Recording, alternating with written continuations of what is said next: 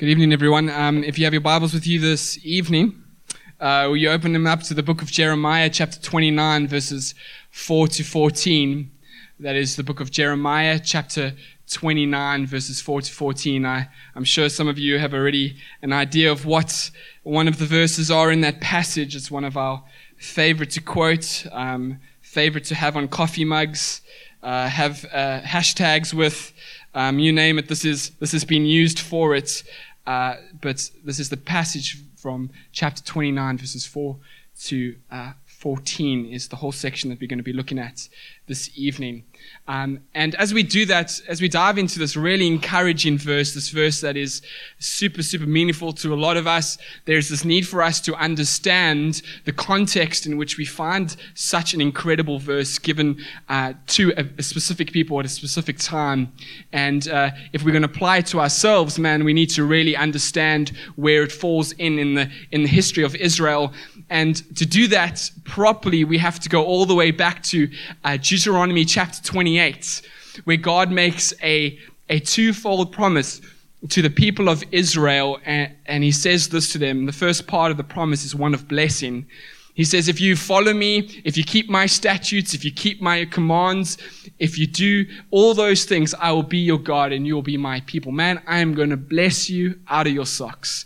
Your fields are going to produce much grain. Your herds are going to grow in size. Your families are going to become large.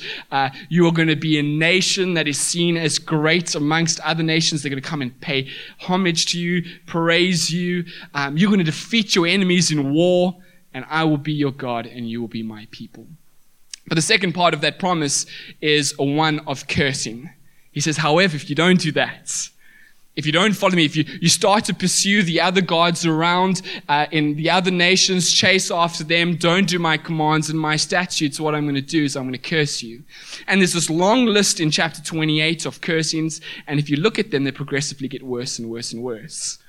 And the reason why he does that, and I'll chat about that now, but we'll see when we see the progressiveness, it starts off with things such as, man, you're going to get frustrated at work. Work's just going to be tough. You're going to notice the fields haven't produced as much as they should. Your cattle aren't producing as much as they should. And then it's going to get a little worse than that. You're going to find out that there's drought, that there's pestilence, that there's famine that takes over the city. And then after that, you're going to see that there's going to be a nation that's going to rise up against you. And they're going to fight you, and I'm not going to protect you. And worst case scenario is that what case I'm going to do is I'm going to send you into exile. I'm going to take you as a people and I'm going to scatter you everywhere. And God does this. He gives this list of cursings because he wants the people of Israel to know, man, when work starts to get frustrating and the harvest wasn't good this year, they go, there's something wrong. We've sinned. We've messed up. And we can return to God. Or when famine starts to take place, hey, this is a sign from God. We need to return back to him. We need to come back to him. And if they did that, God would restore them. You see that particularly in Deuteronomy chapter 30. He says, man, if you come back to me, I'm going to make you a great nation again. I'm going to bless you again. I will be your God and you will be my people. And what happens throughout the whole of the Old Testament, from Deuteronomy chapter 28 onwards, is we see that God keeps his promise. Particularly in the book of Judges. We see that there is this cycle that takes place. The people don't follow God. They don't. There's no leader to lead them, and so they just start serving all the gods around them. So God sends the curse, and what happens is a nation rises up against them. The people of Israel are oppressed under difficult situations. So what do? They cry out to God. God hears their prayer. He raises up a judge, such as Gideon, Samson, Deborah. He rises up a judge, and they defeat the enemy, liberate the people. The people serve God for a generation or two, and then we go back to square one again of serving other gods, and the cycle takes place, and we have 12 judges. And eventually we come along and we get kings, and the first king is Saul, and he does a bang average job at best. And so God, what he does is he gets a new king in place. He anoints David. David becomes king, and David becomes the poster boy for all kings afterwards. Not because David was a saint, not at all. David did some nasty things. He would have so much blood on his hands that he could not build the temple.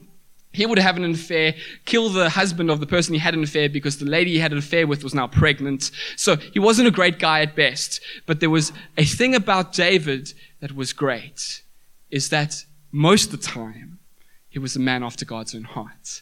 And this becomes the standard in which all kings after David are judged by. Are they a king that lead the people back to God? Are they pursuing God, and are they bringing the people along? Man, you could be great politically, you could be great economically, you could fight wars and win them, but if you did not lead the people back to God, you were seen as a bad king. You were always a good king, regardless of how poor you were at the other stuff, if you led the people to God. And so after David, we have Solomon. After him, there is a split in the nation of Israel.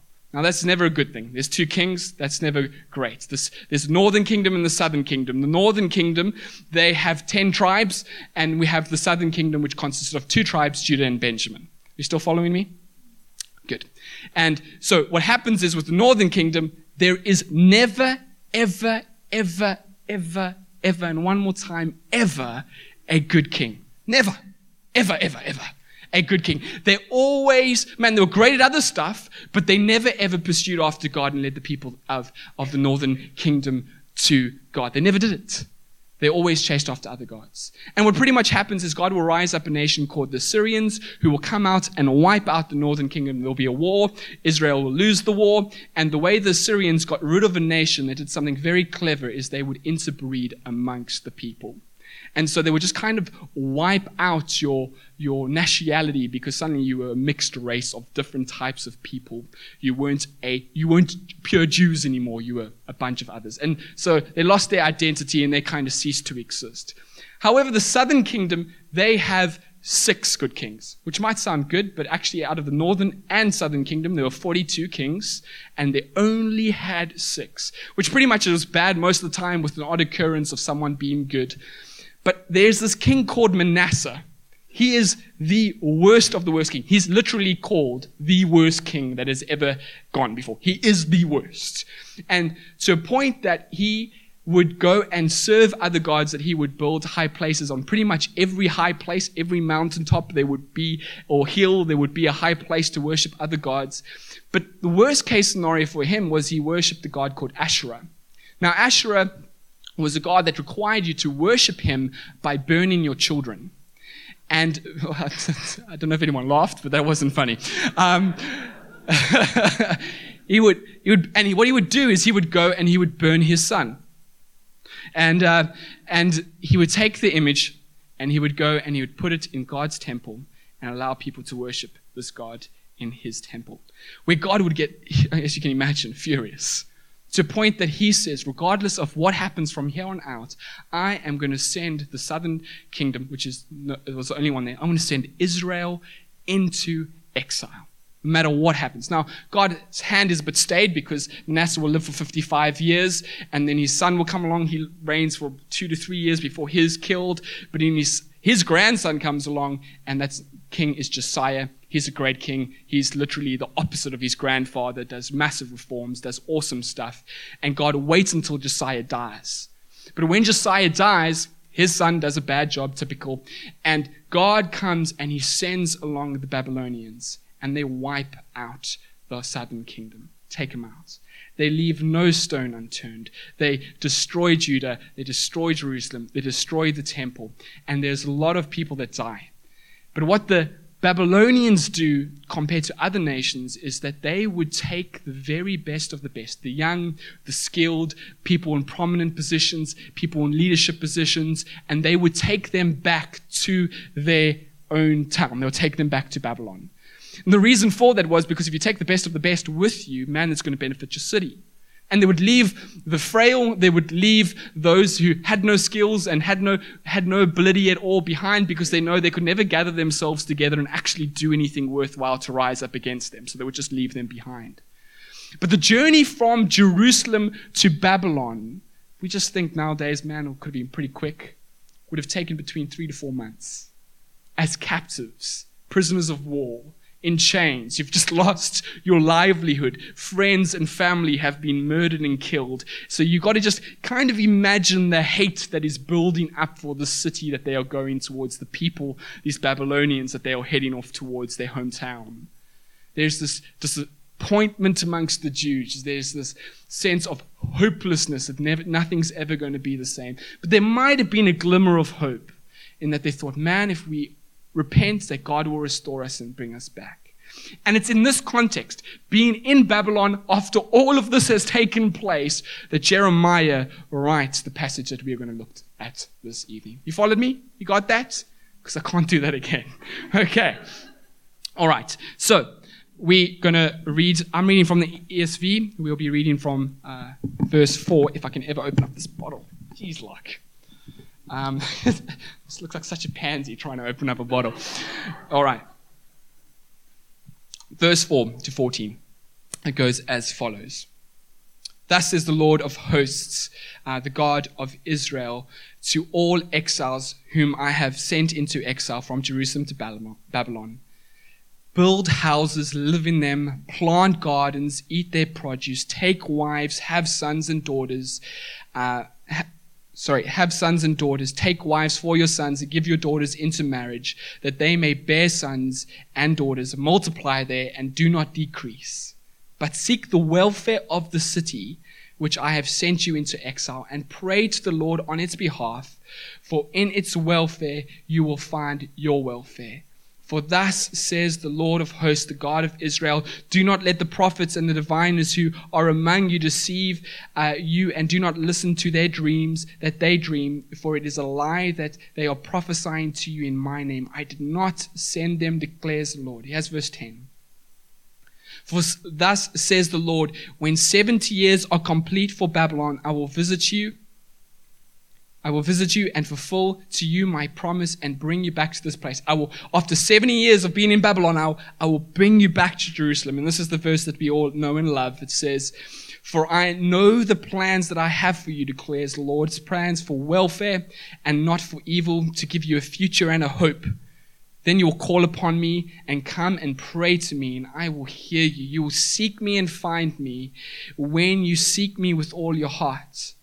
I will be found by you, declares the Lord. I will restore your fortunes and gather you from all the nations and all the places which I have driven you, declares the Lord. I will bring you back to the place from which I have sent you into exile. So, Scripture doesn't say this, but I'm just going to use my imagination a little bit this evening, is that as this letter arrives from Jerusalem to the exiles in Babylon, I can only imagine that there's a bit of anticipation and excitement. Because here is the letter from Jeremiah the prophet. The previous prophets, the other prophets, all declared, man, things were going to be great. Don't worry, you are fine with God. The Babylonians are going to come, but God is going to defeat them on your behalf, and you'll be okay, and you will stay here. But Jeremiah was the only one saying, no, that ain't going to happen. You're going into exile. Get ready, prepare, repent, get right with God, because you're going. And so here is the man that got it right. All of them got it wrong, and he sends a letter to them telling them what God is going to do. And in a sense, you can imagine there was this anticipation as he received this letter that maybe, just maybe, Jeremiah is going to say that God's saying, pack your bags for tomorrow we go back. Get ready, prepare yourselves, have your staves ready, have your bags packed, just like they did when they left Egypt, when God came and did the final plague and sent them off into the wilderness towards the promised land. Maybe God will be doing the same thing.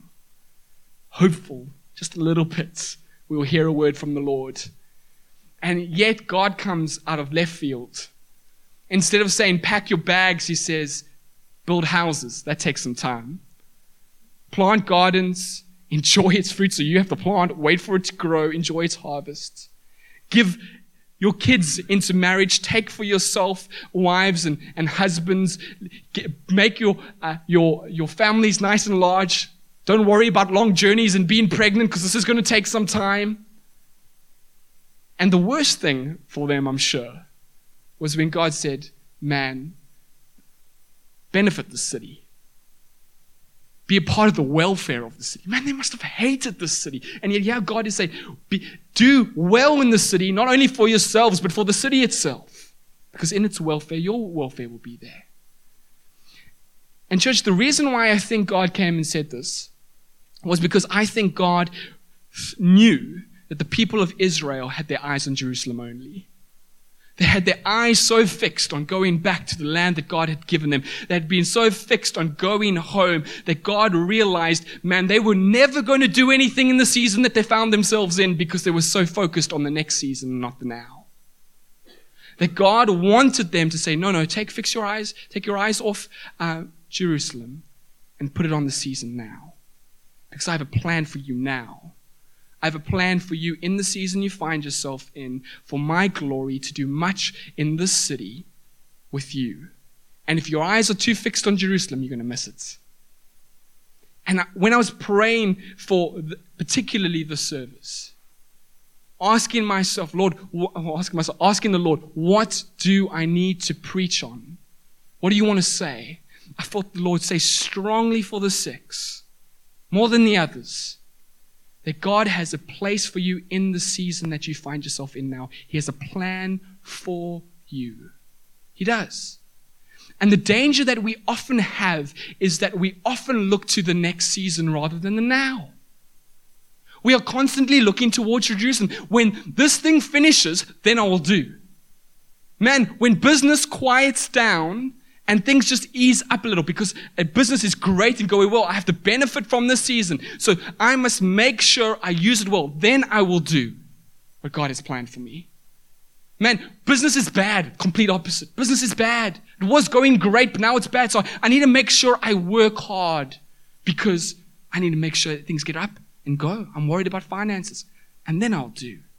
And for those of you in high school, so often it is focus on varsity. Oh man, the next season, things are coming. Work hard now for then. But I want you to know that God has placed you in the school that you're in the class that you're in for the season. Comserves, interns that are here. Man, the same's for you. You see London as a pit stop. Something, you're going to go and then you're going to leave the city. No, God has placed you in the city for the now. Man, it might just be a pit stop, but He has put you here for a reason. He's put you here for a reason. And the danger is that we look forward and we miss the now. And church, I want you to know that God has a plan for you. Israel got this right. They listened to God. And man, what happened? I'm not going to tell the stories, but you will know them when I say these names. Shadrach, Meshach, and Abednego.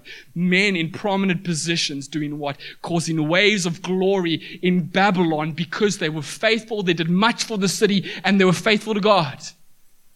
Man, the same is with Daniel. Second highest in command. Brings much glory to God because he was faithful and did much. He took the season now. Nehemiah, Ezra, other men who did great things. And I want you to know that you are in a season that God wants to use you. You are? You find yourselves there. And we can be assured that God has a plan for us. Man, verse 11, right? The one that we love.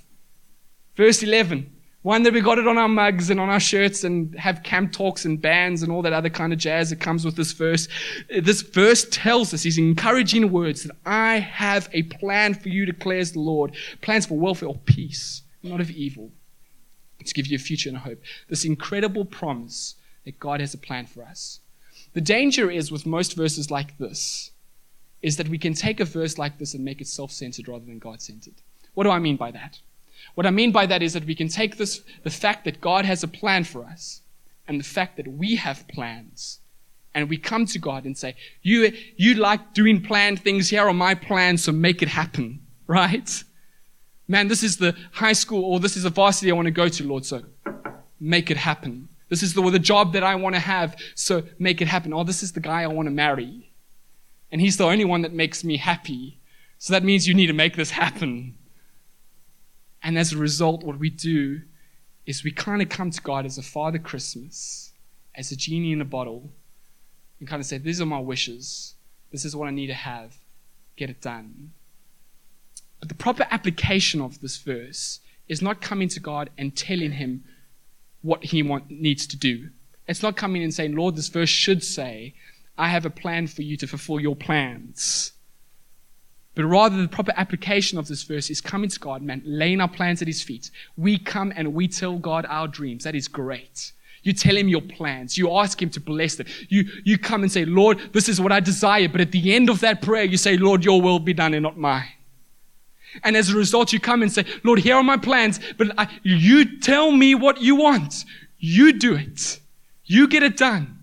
I want your plans in my life. And the way we get this done, church, because it's easier said than done, right? The way we get this done is that we need to understand the character of God. We understand who He is. There's a faith in who He is that's required. And Dane spoke about it this evening. He spoke about a good father, man who gives good gifts. When we realize that our Father in heaven is a Father who gives good gifts to us all the time, that He is a Father who loves us with a steadfast, unwavering, unending, unconditional love for us, that every time He acts towards us, He acts out of this. It's part of His character. God is love, and He acts out towards us in this love, that the plans that He has for us is out of this love as well. And when we realize that, we go, Lord, here are my plans, but if they're not yours, yours are far greater because you love me far more than I love myself. So much more that I have, I can gain from doing what you want for me. That's what's required. Unfortunately, though, when it comes to plans and the plans that God has for us, there's no website in which we can log on to and just type in our names. Joseph Rolfe Harrison Prince. Yeah, that's my full name. It's only like one of me in the whole world, so it'll just be me. I wouldn't have to search anything else. And then we would go there and we can click on it, and what we would have is we would come and there would be a day planner. How great would that be, right? So Joe, at 9 o'clock, this is what you're going to do. Yeah, 11:30, this is what you're going to do. At 12 o'clock when you're drinking a chocolate Seri Stumpy, this is what you're going to do. And this is what's going to happen, and that's okay, fine for today. Tomorrow I've got some more for you. It'll be great, right? A little book or a little day plan in which we can go and check off this is what God wants us to have. God doesn't do that, right? There is never the sense of complete clarity on what to do each and every single day when it comes to God. But He has a plan, but there's never that clarity on something that we can go to, a website that we can run to. Why? Why doesn't God do that? Because if we had a website or a book or whatever it might be that we can go to and find out exactly what I had to do each and every single day to the specific details, when I needed to find something out, where would I run? To the website, to the book. I would never run to God. And God comes and He tells us He has a plan, but He gives us a lack of clarity to it. Why? Because He wants us to come and ask Him. To give us a lack of clarity means that we have to go to God and find out what it is. We have to come and say, Lord, show me today. Man, show me by your Spirit where you are moving today so that I might be a part of it. I had a lecturer who was fantastic at that. Show me, Lord, what I need to do today for your glory. And pray and seek and ask. It builds relationship with you and Him. And you'll find out because He has a plan and He wants you to do it. You just need to be listening, ready, going. But there is some clarity and guidelines in Scripture to a degree, and we check one out in this verse. In this verse, we find out that there is this place in the city that we find ourselves in. God has a plan for us in the city that we find ourselves in. For you as the 6 p.m. service, God has a plan for you in this community. As individuals, God has a plan for you in this community to do something, to impact the surrounding areas. We've been challenged by this at the Ridge. We've been, as you guys, I'm sure know, if you've been coming regularly, you would have been hearing about the Sermon on the Mount. And one of the sections was being salt of the earth and light of the world. I don't know if you remember that. I remember Mark preached the light of the world one here. And so we had this amazing time of hearing about the salt and earth. And we were really challenged by it. Let me give you a brief breakdown if you haven't been here. We just, when it comes to the salt of the earth, we are the salt of the earth. Christ doesn't say you must become it. You are it as a follower, as a pursuer, as a Christian. You are the salt of the earth. It's just whether we're salty or not. And a salty Christian, what salt does is it preserves, it stops decay. And so as Christians and as followers of Christ, one of the things that we need to do is and there's a few more others, but what we need to do is we need to stop the decay of the world around us. There's this call for us in the community that we find ourselves in to stop the decay around us of the injustices that are taking place. And we know that this is an individual thing, but also a community thing. Because when we look at light of the world, we see that Jesus uses two imageries. He uses the first imagery of one being a lamp on a lampstand. Remember that? And that this light is shining, that can be hidden. This is us. We're in a particular room with particular circumstances, with a particular situation in which we are called to shine our light.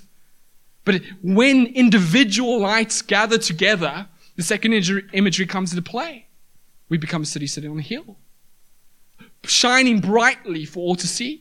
When you as the six, and you as individuals are shining your light, and when you gather together in a community serving Christ, we become a city on a hill, shining brightly for all to see, so that when those in darkness, those who are desolate, those who are hopeless, those who are not in safety of this house, see this light, see this city that's shining brightly, and see the hope of Christ because of the work you're doing. And we were really challenged by this as a church, to a point that we had to ask ourselves, how are we doing here? We don't want to just be hearers of the word, we want to be doers. So how are we doing? So we asked ourselves this one simple question in order to determine of how we're doing in this area. And the question was, if we had to close our doors today, would those who are hurting, broken, poor, desolate, hopeless be worse off than they were before? And we came to the shocking realization that there probably wasn't. That those who would miss us would probably be those who rocked up and walked through our doors on a Sunday. The rest wouldn't. And so we felt challenged by this, that it started to stir up in people's hearts going, man, I think God has laid something on my heart. There's this lady named Jo that started a soup kitchen. We had our third one yesterday. We called it Salt and Light Soup Kitchen Original, right? But you know what are we doing is we're doing something in the community. We've just news, so not many people know about us, but we serve between 15 to 20 people on a Saturday, between 4 and 5. Man, and our ladies ministry have started knitting jerseys and gathering old jerseys and stuff to give to those around us that are cold. They've started a pantry for those who are struggling financially in our church itself so that we can give them parcels. There's something that's taking place. And listen, as the Ridge, we are a bunch of average Joes. We really are. There's 50 of us on a good day. We had 25 this Sunday. Holidays, right? But you know what? It's not about how big and how major the impact is. It's about how faithful we are with what we've been given. And we've been called to that suburb, and we're called to do something. And we need to bring our 5 loaves and 2 fishes and say, here, Lord, you do what you want. 6 p.m. What are you doing? If you had to close your doors today, would the community around you suffer because the 6 p.m. has closed their doors?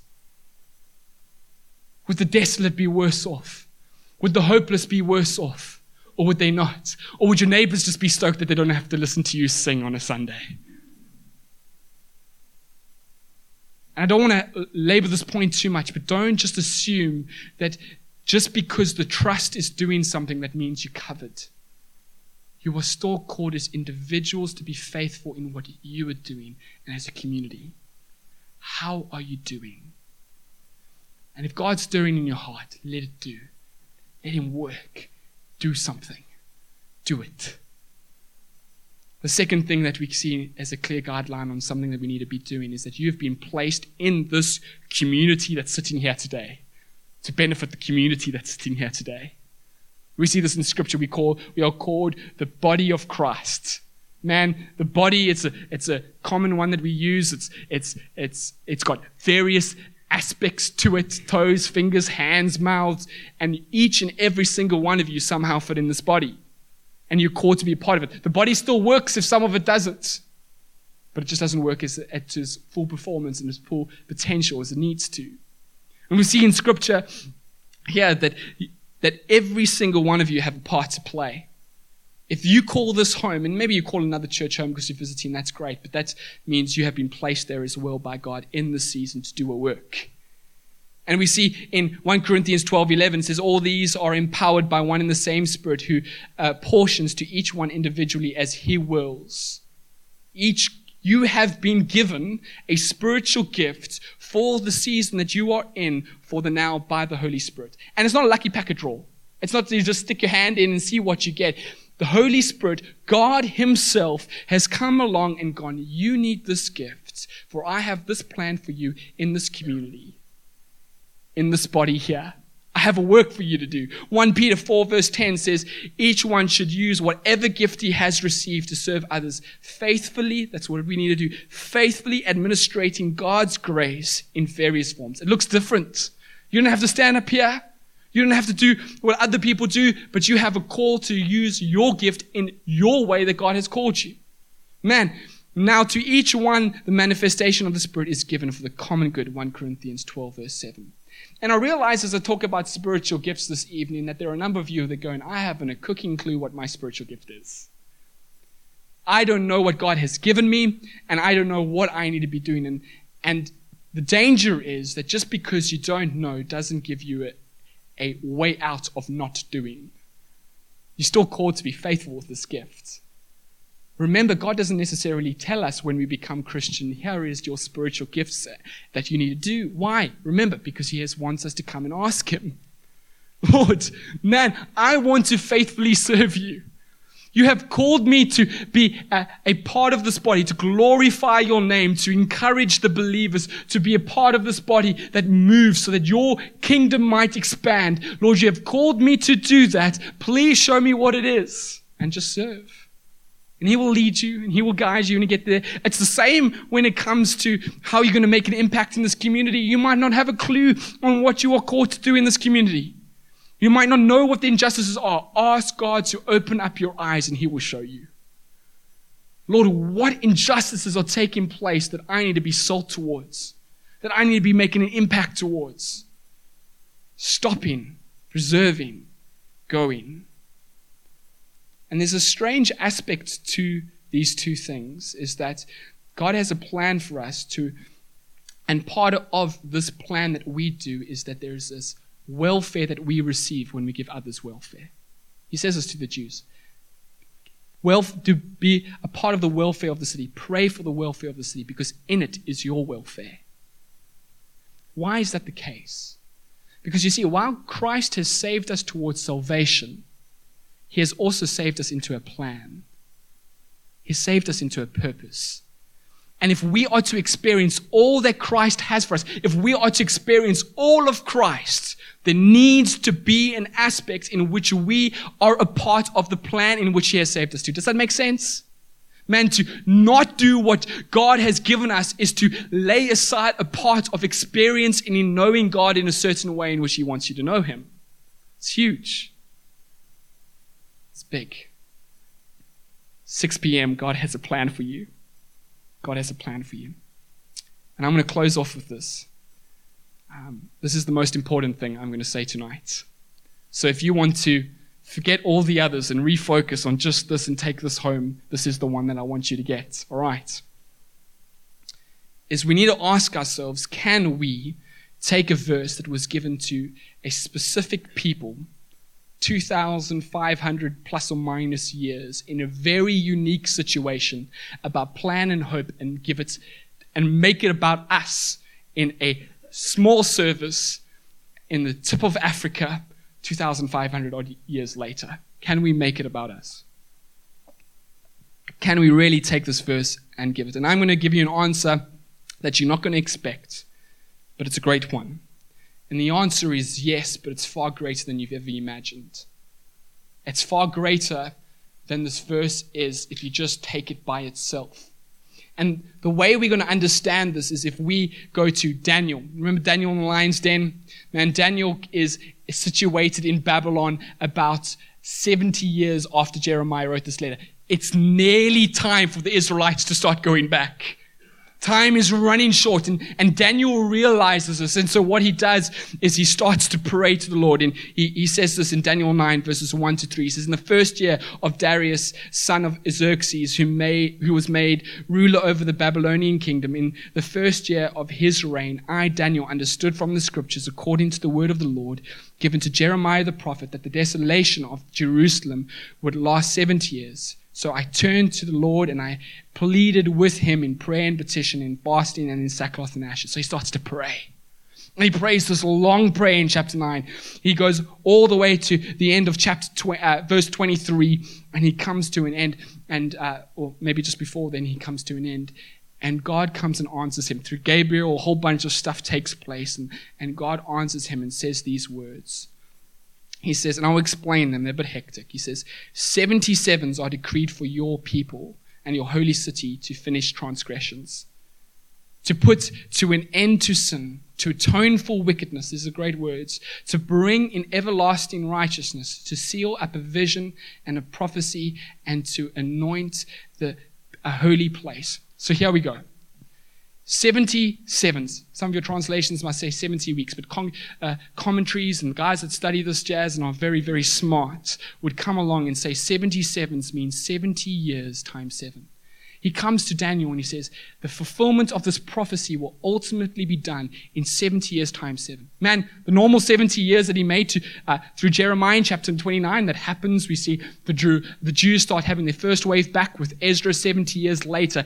But the 70 times 7, he says, this is ultimate fulfillment of this. 70 years times 7 equals 490 years. Do you want to know what happened 490 years later? Jesus pitched up. Jesus arrived. Church, do you want to know where your ultimate hope is? Where your ultimate future lies? Where your ultimate well-being is? Do you want it? It's in Christ. Man, do you want hope, church? Because if you do, you need to go to Christ. You need to go to Jesus because he says, I am the hope of the world. Do you want peace? You need to go to Jesus because he is the Prince of Peace. Do you want a future? You need to go to Jesus because in him there is life and there's an abundant life. Do you want a satisfaction that lasts forever? Go to Jesus because he says, I am the bread of life in which you will eat and never hunger again. I am the living water in which you will drink and never thirst again. Do you want a purpose that lasts and echoes into all of eternity? Go to Jesus because in Christ you are his workmanship and his masterpieces in which he has planned good works for you to do. Do you want protection? Go to Jesus because he's the shepherd in which chases all the wolves away. Do you want to have a friend that is faithful? Man, go to Jesus because he says, I will never leave you nor forsake you, and he calls you his friend. Do you want to be loved by someone in your worst situation? Go to Jesus. Because he has a love for you that is lasting, that is true, unconditional, that is everlasting and steadfast and unwavering. Go to Jesus. Go to Jesus. Man, you can take this verse, Jeremiah 29, verse 11, and you can take it out of context and you can apply it to your little situation that you desperately want. But if you don't see the greater picture, you're going to miss out on something that's so much greater. The ultimate future and plan and purpose and peace and satisfaction and everything is found in Christ. That's where the ultimate restoration is. Man, run to Jesus, church. Run to him. Run to him. And there might be some of you this morning, some of you this evening, I told you I was going to do it. Some of you this evening that don't know Christ, that aren't Christian. But the call here is for you to come to him. Man, you can come to him. All you have to do is repent from your sins and believe in Christ and you will be saved. Seek him and you will find him. And the great thing about the gospel is that you don't have to clean up your act. You don't have to become a better person first. Know that Christ died for you when you were at your worst. That's the love shown in the cross. No greater place that we can see this love. And maybe there's some of you that are Christian this morning, but man, you have done some things and you've wandered far. The call for you as well is to come back. come into the loving Father. We sung this morning. We did sing this morning. But we also sung this evening that I am a child of God. And that does not change. And there is this call. We look at verses 12 and 13. It says this: then you will call upon me and come and pray to me, and I will hear you. You will seek me and you will find me, and you will seek me with all your heart. And here it is for you. I will be found by you, declares the Lord, and I will restore your fortunes and gather you. I will gather you from all the nations and all the places that I have driven, declares the Lord, and I will bring you back. He wants to bring you back. He wants you to be back. He wants to restore you. But you have to come. And if you call out, He will hear you. You will find Him. It's beautiful. Go to Christ, church. Go to Jesus. For it's in Him and Him alone. Let us pray. Lord, we are so grateful this morning we're so grateful this evening that You are a God who that has a plan for us. You have placed us in the season that we find ourselves in to do a work. And so, Lord, I pray over the 6 p.m. service this evening that You would move in them. That, Lord, You would ignite a fire in them, that they would want to know Your plans that You have for them, that they would want to be Your hands and feet in this season, that they would take their eyes off Jerusalem and look at the now, that they would be a part of the work that You want to do, like Shadrach, Meshach, Abednego, Daniel, Nehemiah, and Ezra, that You would use them where they're at. Lord, they hunger and thirst for You, desire for You, run to You and find out what You want them to do. Lord, would You stir up in this community of people a desire to make an impact in the community around us. That, Lord, the 6 p.m. service would become salt and light in this community and do great things for You. That, Lord, our people in the service would become so great in serving You and using their spiritual gifts.